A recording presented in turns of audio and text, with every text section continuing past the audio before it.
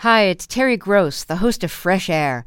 We bring you in-depth, long-form interviews with actors, directors, musicians, authors, journalists, and more.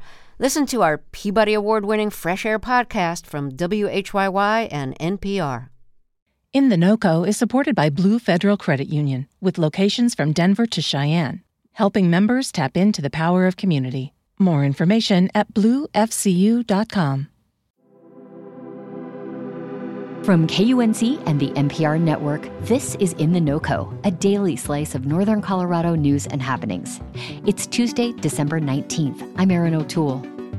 Millions of people rely on water from the Colorado River, but there is just not enough to quench everyone's thirst. There's a big gap between the amount of water in the river and the amount that people are using. It's a conundrum that policymakers across 7 western states continue to grapple with.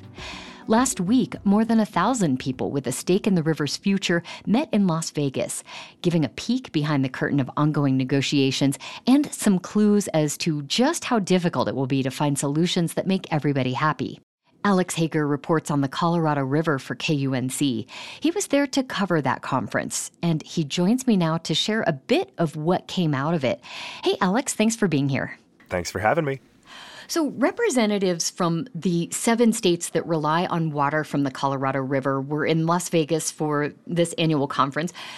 Can you talk about what exactly was being discussed at this gathering?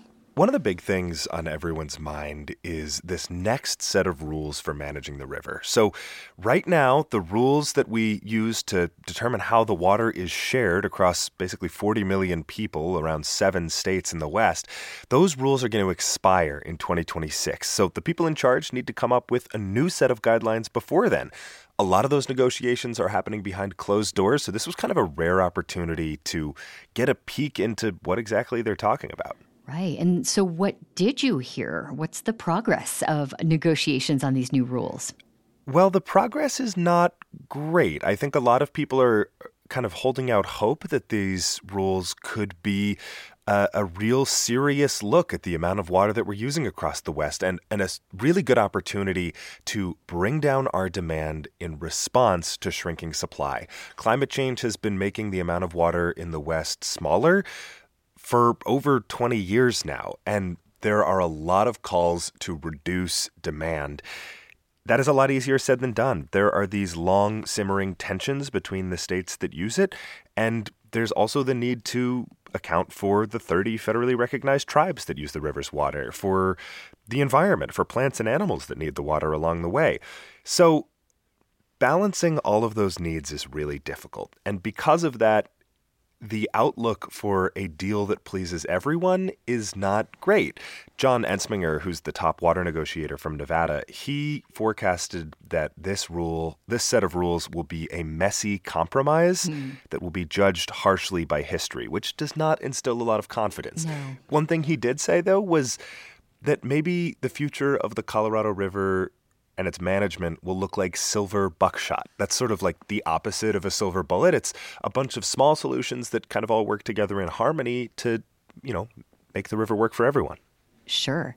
And I'm super intrigued by this idea of silver buckshot. What a quintessentially Western way to put it. But what does this even mean? What does this look like if there's no silver bullet approach? Well, like I said, there's just a lot of different groups that need to have their needs met by the next round of rules for the Colorado River, and a lot of them were at this conference. You had 30 federally recognized tribes there. You had environmental and conservation groups looking out for birds and plants and streams and fish. You had cities that are growing really rapidly. You had farmers that depend on a lot of water to grow leafy greens and put them on tables all across the U.S. You even had people from Grand Canyon National Park. There are a lot of different needs that need to be met. And it's starting to come into focus that maybe the only way to meet them is with a patchwork of different rules and tactics. So not everybody is going to be pleased by one legal agreement that mainly sets out to cut back on water. To make all of these people whole, you're going to have a lot of other agreements, a lot of other conservation programs, and even some new technology to keep everyone happy. Well, what were some of the big takeaways that you heard in terms of these, multiple solutions, myriad of solutions? Well, because there were so many diverse perspectives at the conference, there were a lot of diverse solutions being brought to the table. One of them was, a greater use of infrastructure and technology to keep more water in the system. So, for example, in Southern California, they're putting hundreds of millions of dollars into a water reuse facility that literally takes sewage, cleans it up to the point that it's completely safe to drink, and puts it back into the system. So does that actually cut the total amount of water that's used? Not really, but it does allow areas around Los Angeles to use water over and over again that they already have. And the same technology is forecasted to be rolled out in parts of Colorado within the next decade. There are also suggestions to measure water differently. There are people who say right now we're not doing enough to account for evaporation. We're losing a ton of water, especially in Nevada, Arizona, and California, simply that disappears into the air because it's sitting in a giant reservoir in the hot desert sun, or it's flowing hundreds of miles through canals that might be a little leaky. And one of the other big things that came up was the idea of tribal groups as allies. Tribes have been left out of conversations about how to manage the river for more than a century. They've been calling for more inclusion, and they're saying, not only do we want that because it will help us protect the rights and needs of people who are members of these tribes, but also because we could be good allies to cities, states, and the federal government. We control a lot of water. We have the legal rights to a lot of water. And if you want to conserve it, you could start by reaching out to us. Well, so Alex, resilience seems to be one of the prominent buzzwords this year, too. It's right there at the top of the conference agenda. And I'm wondering what you heard about that. What does resilience mean in this context?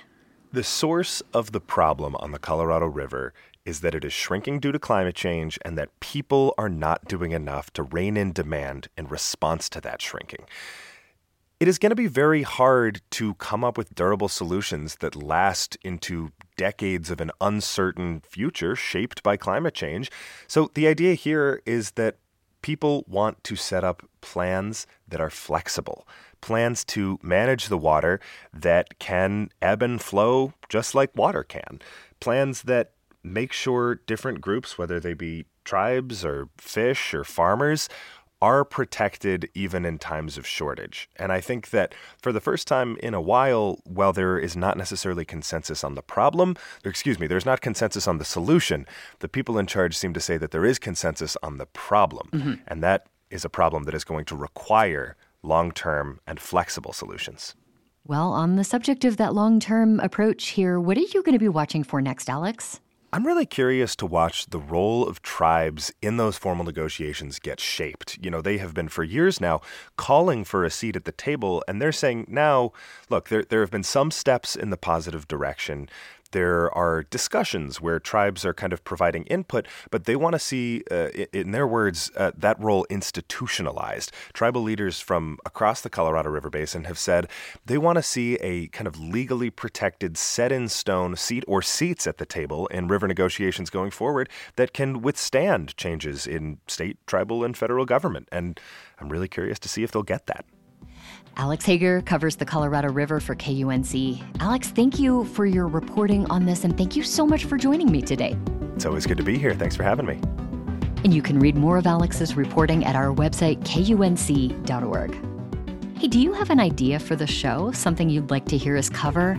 You can help keep us in the know by sending a text or leaving us a voicemail at 970-614-5323. Please tell us your name and the city you're calling from, and we may use your comment or idea in a future episode. That's it for us today here on In the Know Co. Robin Vincent is our executive producer. I'm your host, Erin O'Toole. We'll be back tomorrow with more of what's happening in Northern Colorado.